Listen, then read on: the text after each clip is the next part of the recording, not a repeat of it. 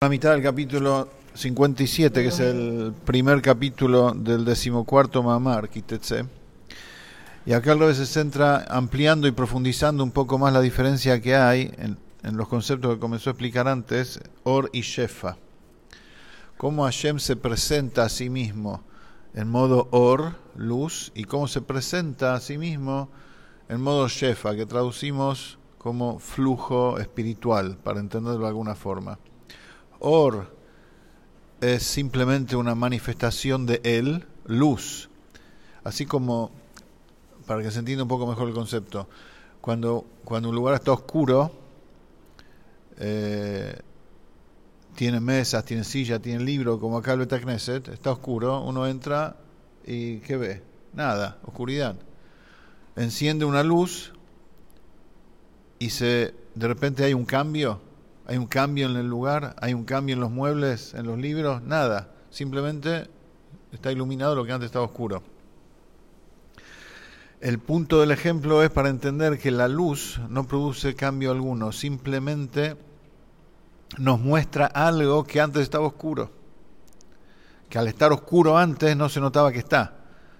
La presencia de Hashem, la esencia de Hashem está oculta a todos. ¿Qué hace la luz? La luz de Hashem muestra que hay una esencia. O sea, no proyecta la esencia, no mueve la esencia de su lugar, porque la esencia queda siempre en su lugar, si no, no es esencia. Lo que hace la luz de Hashem, lo que hace Hashem al emitir su luz, es mostrar algo que antes era desconocido, que hay una esencia, que existe una esencia. Ese es el concepto de luz. ¿Sí? ¿Y eso para qué Hashem lo hace? Lo hace para que en el subconsciente humano esté, y en el alma judía principalmente, esté el presente. Más allá de lo que uno puede entender, más allá de lo que uno puede sentir, él emite de él una luz de manera tal, el concepto es que uno lo tenga presente, más allá de lo que es, de lo que no es. Está presente Hashem.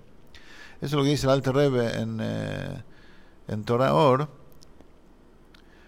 que Shem Shamaim, el nombre de Hashem, es habitual en la boca de la gente. Uno dice Baruch Hashem, gracias a Hashem. Significa que Él está manifiesto. O sea que la esencia de Él está manifiesta. No significa que la esencia se movió de su lugar. No significa que la esencia de Él está manifiesta. Ahora, en relación al alma del Yehudi, está escrito que está escrito que el alma es una parte misma de la esencia. ¿Sí?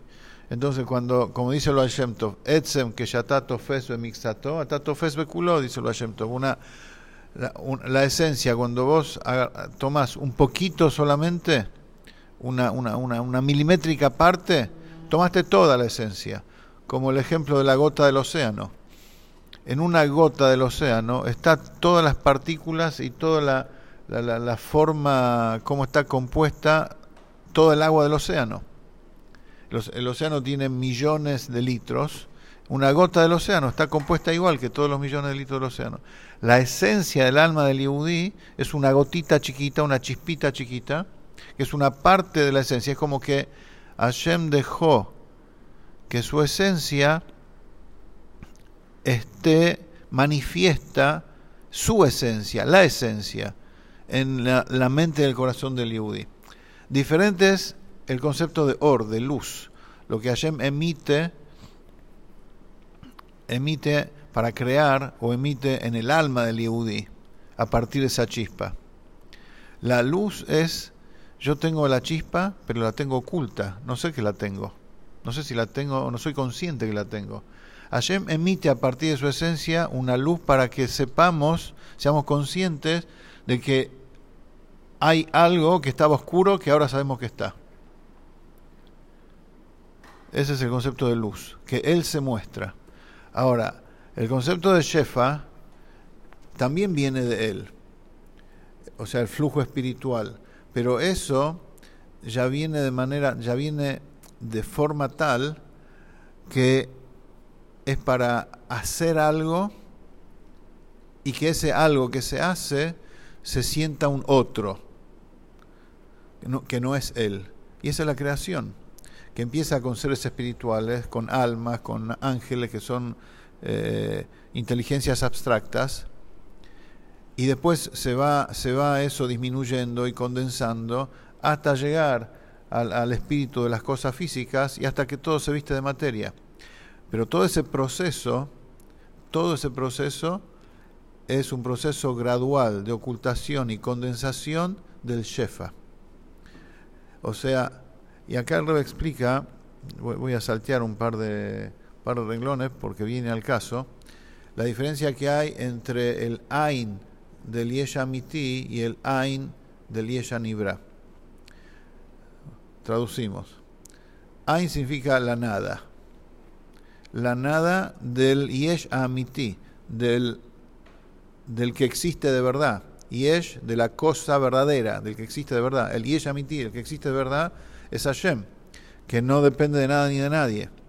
De él surge un or, una luz. Esa luz se llama Ain, se llama nada, porque como explicamos ya muchas veces, su única función es aclarar el concepto que él existe, pero en sí no tiene nada. Ahora, esa luz, eso que él deja emanar de sí, también se reduce de alguna forma, o se condensa, o se restringe de alguna forma. ¿Y qué sale de esa restricción? ¿Qué sale de esa contracción? Sale el Shefa. O sea, el flujo espiritual es el paso 2 después de la emisión de luz. Es la misma luz de Hashem convertida en Shefa. Es decir, la luz pura, como está emitida de Hashem directo, sin tocar, habla solo de Hashem. Pero eso tiene una función, pero así como que es crear, que sobre eso y a partir de eso haya una existencia que no sea Él. Pero así como está original, su estado original no da lugar a nada, porque solamente habla de Él. Entonces, esa luz tiene que restringirse, tiene que dejar de hablar de Él, tiene que ocultar a Él para dar lugar a un otro. ¿Y cómo se va a crear un otro? A partir de una acción de Él, con una fuerza espiritual que reconozca a ese otro y que no hable de Él. Ese es el Shefa, ese es el flujo espiritual. Entonces, al contraerse la luz, al ocultar la presencia de Él, que es lo que vino a ser originalmente la luz, surge el Shefa, surge el espíritu, que ya es algo en sí mismo, que de ahí la acción de ese espíritu va a dar lugar a un otro, autónomo. Ese espíritu se llama Shefa porque es algo en sí mismo. Ahora, ese Shefa, ese flujo espiritual, se llama el Ain del Yesh Nibra, la nada del Yesh Nibra, de la cosa creada. ¿Por qué se llama nada? Si en realidad es algo que se puede describir, a diferencia de la luz de Hashem, que es indescriptible porque es como el Etzem, como la esencia. Esto ya es, el flujo espiritual ya tiene cierta característica porque viene a hacer una cosa que se sienta algo. Se llama nada en relación a nosotros, porque nosotros no tenemos acceso, no entendemos cómo es eso, pero en sí es algo. Entonces, hay 4 niveles, 4 modos y 4 niveles en líneas generales. Están los 2 extremos, que es el Yesh Amiti, la cosa que existe de verdad, que es Hashem, que no depende de nada ni de nadie. El otro extremo es el Yesh Nibra, la cosa creada, el Yesh, el algo creado, y entre los dos está el proceso de creación, que es las herramientas de creación, que comienzan con la emanación de luz, que eso es lo primero que tiene que hacer Hashem, desde la lógica. porque si no se sabe que Él existe, o sea, desde la lógica, siguiendo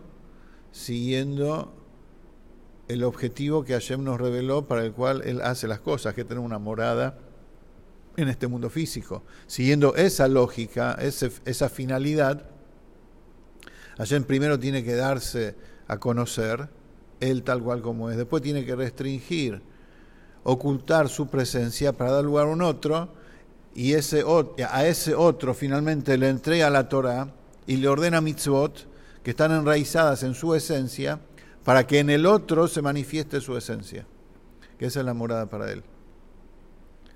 ¿Sí? Ese es todo el juego, entre comillas. Sí. No, estamos hablando del Tzimtzum. La pregunta es qué diferencia tiene con el Tzimtzum. Estamos hablando del Tzimtzum. O sea, el paso de Or a Shefa son muchos Tzimtzumim, comenzando por el primer gran Tzimtzum, la primera gran contracción, después siguiendo por la Parsá, el velo que hay entre el mundo de Atzilut y la creación, que es el mundo de Briá. Son los dos grandes Tzimtzumim que convierten el Or en Shefa. ¿Sí? Ahora, acá el Rebbe toca un punto que también hay que tener en cuenta, pero hay que hilar un poquito más fino.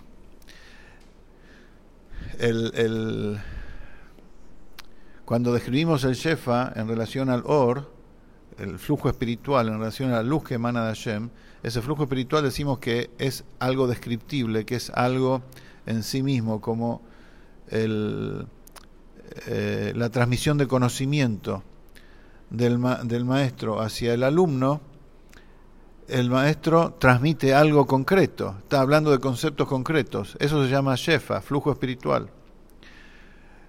Pero Ro dice, no perdamos, para entender cabalmente el concepto, ese flujo espiritual, esa transmisión de conocimiento, si bien es algo en sí, pero ¿de dónde surge? No surge de la esencia propiamente dicha, sino surge de una emanación de algo externo también. Vamos a ver en el alma cómo es. En el alma está la esencia del alma. El alma porta y tiene en sí fuerzas, capacidades. Pero lo primero que sale del alma, el desarrollo gradual del alma en la persona es exactamente igual como el desarrollo gradual de Hashem hacia la creación. El alma aporta fuerzas, pero en la esencia no se ven las fuerzas. Del alma sale una luz, una emanación de luz que dice acá está el alma. Esa emanación de luz vendría a ser Yehidá y Hayá, las fuerzas esenciales del alma, que dan la fuerza de Mesirut Nefesh, la fuerza de total entrega incondicional a Hashem. Pero con eso la persona no puede vivir, con eso la persona no puede pensar. Eso me habla de la esencia del alma. Eso debe ocultarse, restringirse, tzimtzumiarse, dicho en español hebreo, ¿sí? Y de ahí a partir de ahí se notan las capacidades de intelecto y emoción, las capacidades particulares del alma, ¿sí? Ahora, vean cómo del or del alma, de la luz del alma, que me habla de la esencia del alma, al ocultarse, ¿qué surge? Las capacidades del alma. Surge el shefa, surge el flujo espiritual, que son las capacidades, las fuerzas del alma. Ahora, ese alma piensa, tiene intelecto y transmite conocimiento. Bueno, la capacidad intelectual del alma está basada y surge del or del alma, del destello de la esencia del alma. No surge directo del alma. Primero el alma emite una luz que habla de que acá hay un alma. Si acá hay solo un alma, la fuerza es en su esencia, no da lugar a pensar, no da lugar a sentir, es el alma con toda su potencia, nada más.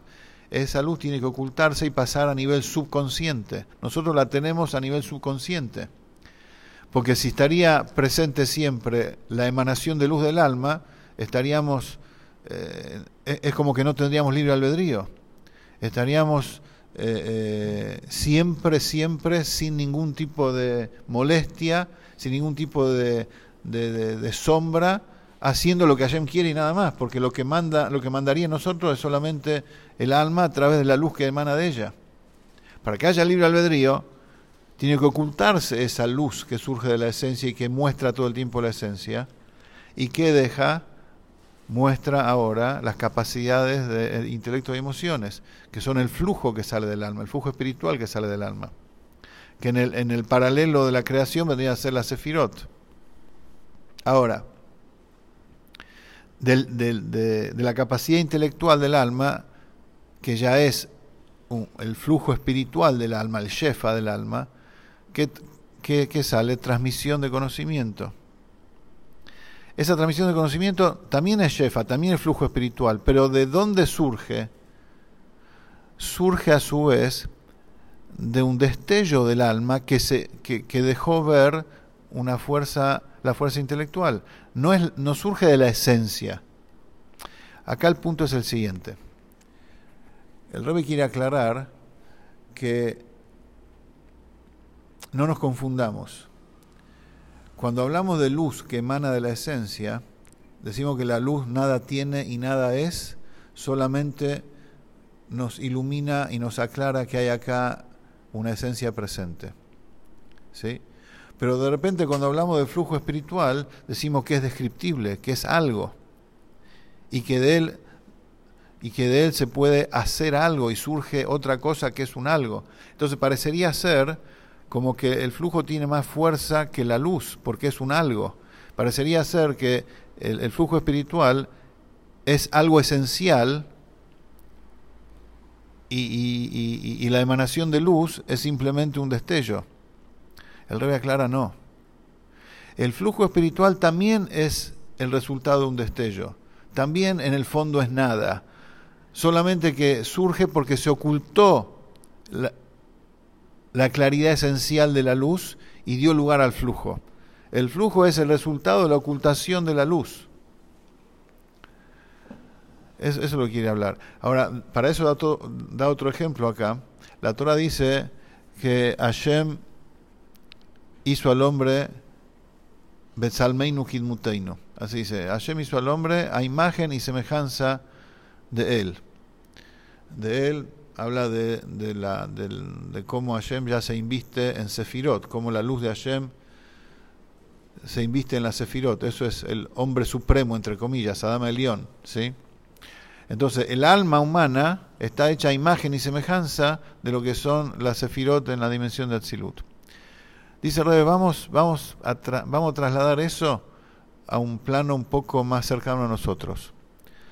Un artesano talla el cuerpo humano en madera o en metal. Lo talla perfecto y se ve ahí la mano, la cabeza, los ojos, la boca, la nariz, exacto, en las medidas igual como el cuerpo. En 1,80 m hace un hombre o en piedra, una escultura, lo hace tal cual y se ve perfecto todo. Y también con los colores hace un juego de sombras y le pinta acá, le pinta allá y da la impresión como que es algo vivo. Quizás en un tallado se nota más que en una escultura. El artista puede hacer que dé la impresión que realmente tiene vida esa cosa. Entonces, el Rebbe dice así: Tselem significa imagen.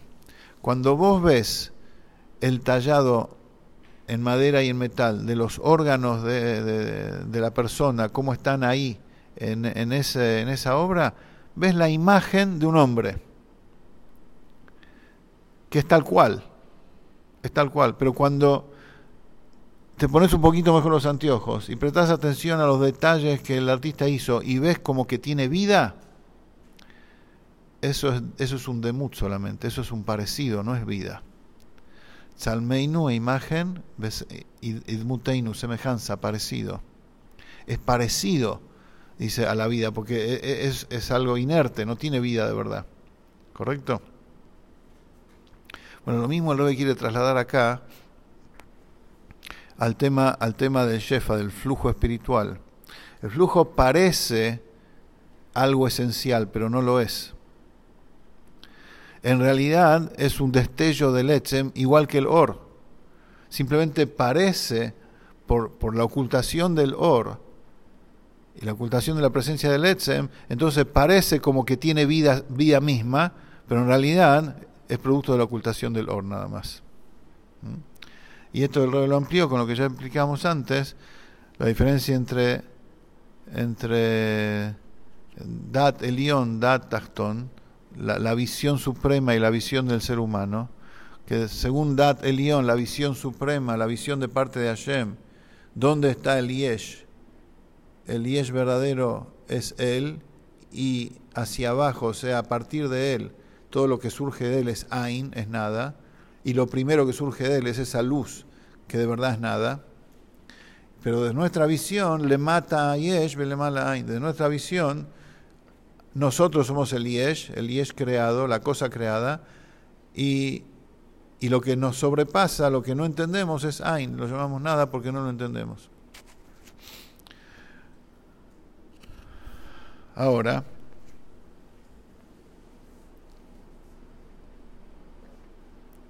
continuamos acá en el Mamar. Igual como hablamos del Ain, de la nada del Yesh, del verdadero Yesh que es Hashem, y la nada desde la percepción humana que es el ser creado, así exactamente lo mismo es la relación, la diferencia entre el Or Primi y el Or Makif. La luz interior, que vendría a ser las fuerzas específicas, las energías específicas que Hashem usa para crear, y el Or Makif, aquella emanación de luz global, general, que habla de Hashem, pero no se inviste en la creación. El Or Primi, la luz particular, que es el Shefa, que es el flujo espiritual, viene a hacer. Y como viene a hacer un algo, en sí, ese flujo también es un algo. También ya porta en sí las características y está formateado parecido a lo que va a producir. Pero el Makif, la luz que emana de él de manera subconsciente hacia nosotros, se trata solamente de una manifestación de la esencia. Y de verdad es nada. De vuelta, esa percepción de que de verdad es nada se oculta y da lugar a que surja el flujo, el Shefa, que sienta como que es algo. ¿Por qué? Porque el objetivo es hacer un algo autónomo que es el ser creado, que surge de ahí. Y si así surgen de verdad desde la esencia de Hashem, así Hashem las hace. Pero en el rol de cada uno de estos modos de expresión de Hashem, cómo se expanden, cómo se emiten, digamos así. También el Or Makif, también la luz que sale de él, hace algo, tiene efecto sobre la creación. Recién hablamos de que la luz solamente nos habla de Hashem, nos descubre que hay una esencia que es Hashem. Pero viene el Rey y dice, no, esa luz también hace algo en la creación, pero es diferente la acción de la luz a la acción del Shefa. No se parecen para nada. Y acá empieza a explicar la acción del Or Makif, la acción, sí. En toda cosa hay Yesh, hay Atzmut y hay Itpashtut. En todas las cosas hay esencia, la esencia de la cosa, y está la extensión de la cosa, la emanación de la cosa. También en el Or En Sof, en el Or, no hablemos de la esencia de Hashem, hablemos de la luz que emana de Hashem. En esa luz que emana de Hashem, también está el Etzem del Or, la esencia del Or y la extensión del Or. ¿Sí? O sea, este es algo lógico, porque si hablamos de que algo se expande de una fuente. Y la fuente, visto superficialmente, como lo estamos explicando ahora, el Or es simplemente una emanación de la esencia de Hashem. Acá te dice, no, hay un paso más. El Or sale de la esencia de Hashem, pero en el Or mismo, antes de extenderse, de expandirse, el Or mismo tiene su Etzem. El Or mismo tiene su estado atzmi, esencial, que todavía no se expande, que todavía no emana nada de él. Es como toda cosa, por ejemplo, acá está iluminado. Bueno, antes de iluminarse, antes de encender la luz, que sale la luz de las lámparas, el Or en su estado esencial, digamos, está en los cables, por decirlo, no sé. ¿Sí? Ahí está en su estado esencial, hay luz ahí, hay luz, pero no ilumina. Está en su estado esencial. Bueno, el estado, salvando la distancia entre el ejemplo y lo que estamos hablando de Hashem emana una luz, pero antes de notarse que hay luz, hay un estado esencial de esa luz que todavía no ilumina. ¿Sí?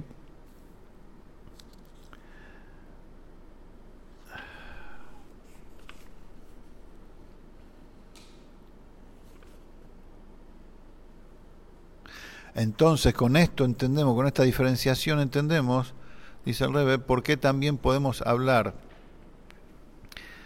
que desde el Or, desde la luz, hay cierta influencia en la creación. Porque cuando hablamos de que el Or solamente habla de Hashem, es en su estado esencial. Ahí exclusivamente habla de Hashem. Cuando emana hacia afuera, ahí no solamente habla de Hashem, sino que también viene a hacer algo en un afuera. Esa es la diferencia. Y eso es lo que se explicó antes en el capítulo anterior, cuando decíamos que el Or se llama Ratzon, se llama voluntad, y explicábamos el paralelismo entre la voluntad en el alma humana y la voluntad de Hashem. ¿A qué nivel o a qué estado de la divinidad llamamos voluntad de Hashem? Dice Rebbe, el Or en su estado esencial no lo puedes llamar de ninguna forma, no tiene nombre igual que Hashem, porque eso solamente me habla de Hashem y nada más. ¿A qué sí puedo llamar de otra forma? ¿A qué sí le puedo dar un nombre y solamente le puedo dar el nombre voluntad? Es a la emanación de esa luz, de su estado esencial. ¿Por qué? Porque, y eso, ¿qué nombre le doy? Ratzón, voluntad. Y entendemos el concepto a partir del alma humana. Que el alma humana, ¿a qué se llama la voluntad de la persona? A aquello que la persona quiere, no es algo fuera de uno, es simplemente una inclinación y una manifestación de la esencia de uno, que es lo que uno quiere. Eso es voluntad. Y cuando uno deja de querer, la voluntad desaparece, porque la voluntad es simplemente una muestra de lo que del estado de uno en ese momento. Cuando eso desaparece la voluntad. En cambio el Shefa, cuando esa voluntad ya tuvo efecto y pasó la persona a estudiar algo, a entender algo y a transmitir el conocimiento, incluso después que dejó de quererlo, el efecto quedó. El efecto quedó tanto dentro de uno y mucho más en el otro que le transmitió. O sea, cuando la luz del alma, que es la voluntad, se convirtió en Shefa, se convirtió en flujo espiritual, al pensar algo concreto y al transmitirlo, incluso cuando la persona deja de querer pensar en eso, lo sigue teniendo. Y la prueba está que apenas se acuerda de eso, la cosa aparece en su memoria. Y con más razón está en el otro que le transmitió el conocimiento. En cambio, la voluntad en sí misma, uno dejó de querer, desapareció. No hay huella, no hay rastro de eso. ¿Por qué? Porque la voluntad es simplemente una demostración de lo que el alma quiere, de lo que uno quiere. No viene no está en función del otro, pero tiene cierto efecto. Y esto es lo que vamos a analizar, lo que el Rebbe nos está de a poquito adentrando en el tema. Que también el Makif, también la luz que habla de Hashem, también tiene efecto en la creación, no solamente el shefa, no solamente el flujo espiritual.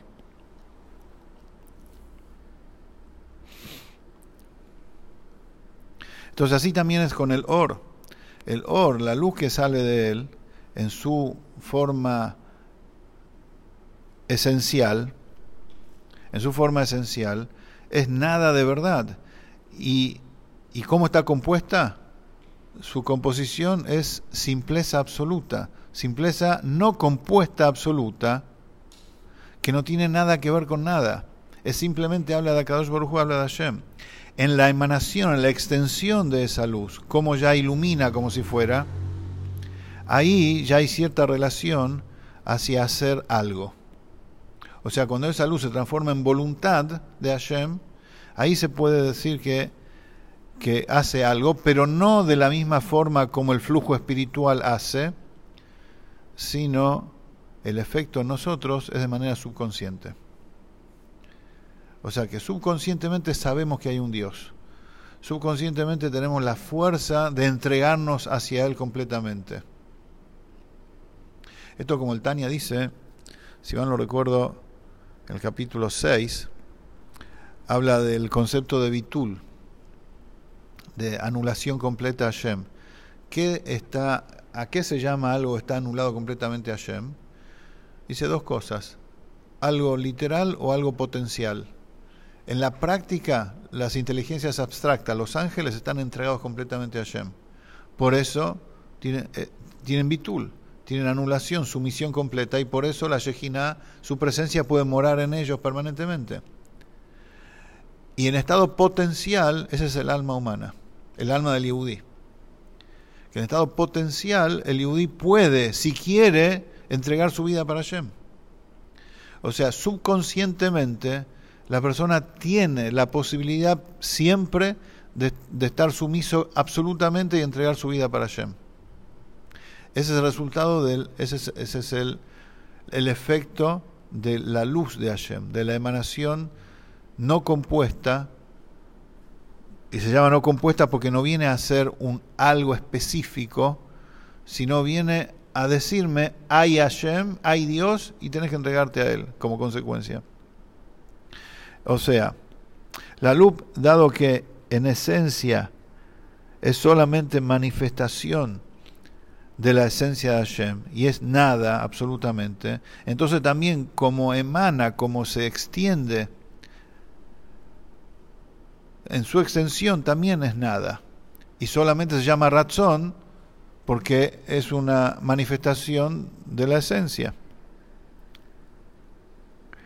¿Y cómo actúa sobre los mundos, sobre las dimensiones creadas? No de manera de captación, no se la puede captar literalmente, no se la puede describir, sino, como explicamos, es de manera subconsciente y está en todos los lugares por igual. Si hablamos de la creación propiamente dicha y no del efecto en el alma humana, en el alma yehudí, esa luz está en todo lado por igual, en todos los tiempos, en todos los momentos, en todas las épocas, en todos los lugares físicamente, y es la que sostiene todo, porque a partir de ahí y en ella se crea todo. Por eso, no lo escribe acá, pero es el concepto de que Hashem, los Jajamim dicen, no digas que el mundo es el lugar de Hashem, sino decí, Él es el lugar del mundo. Por eso a Hashem se lo llama Makom, lugar. Él es el lugar. ¿Quién es Él?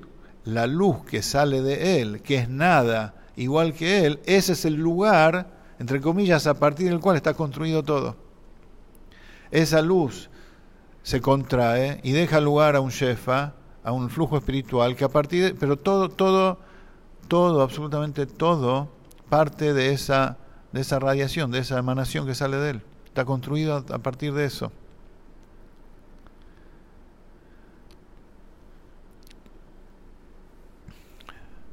Y la acción y la influencia de esa luz no es de investidura particular en algo específico.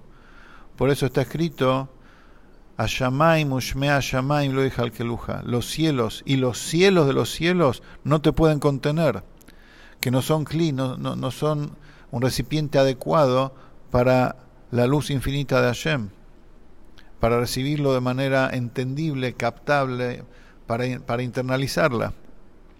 El Or Primi, el Shefa, se puede internalizar. El flujo espiritual se puede internalizar porque ya viene formateado para nosotros. Ya viene formateado para hacer una madera, para hacer un ladrillo, para hacer un animal, para hacer un astro. Pero el Makif, la luz todo trascendente de Hashem, está en todos lados por igual y en todas las épocas, en todos los tiempos por igual. Y todo está construido y sale de allí. O sea, en todos lados por igual. Porque nada puede, como dijimos recién, internalizarlo, captarlo de verdad. Entonces, incluso en los niveles más altos, más excelsos de los mundos, por ejemplo, en Ak, que es Adam Kadmon, como explicamos muchas veces, que es el punto indivisible que contiene todo el tiempo y el espacio, en relación a esa luz todo trascendente, tampoco lo puede captar, tampoco la puede internalizar. O sea, esa luz trasciende absolutamente todo y es la fuente absolutamente de todo.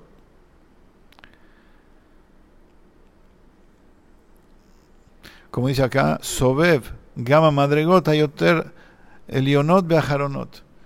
Esto rodea como si fuera, incluye, atraviesa y permea todos los niveles, desde los más excelsos, desde Ak, que es lo primero después del Tzimtzum, hasta la materia inerte, que es nuestro mundo físico, atraviesa todo por igual y es incaptable e inaccesible a todos por igual. A pesar de eso, tiene su influencia de modo inconsciente y de modo subconsciente. Inconsciente es que todo sale de ella, absolutamente todo, aunque no nos demos cuenta. Y subconscientes son los mensajes que Hashem manda a nosotros desde esa luz, que existe Él y que tenemos que entregarnos a Él. Seguimos la próxima.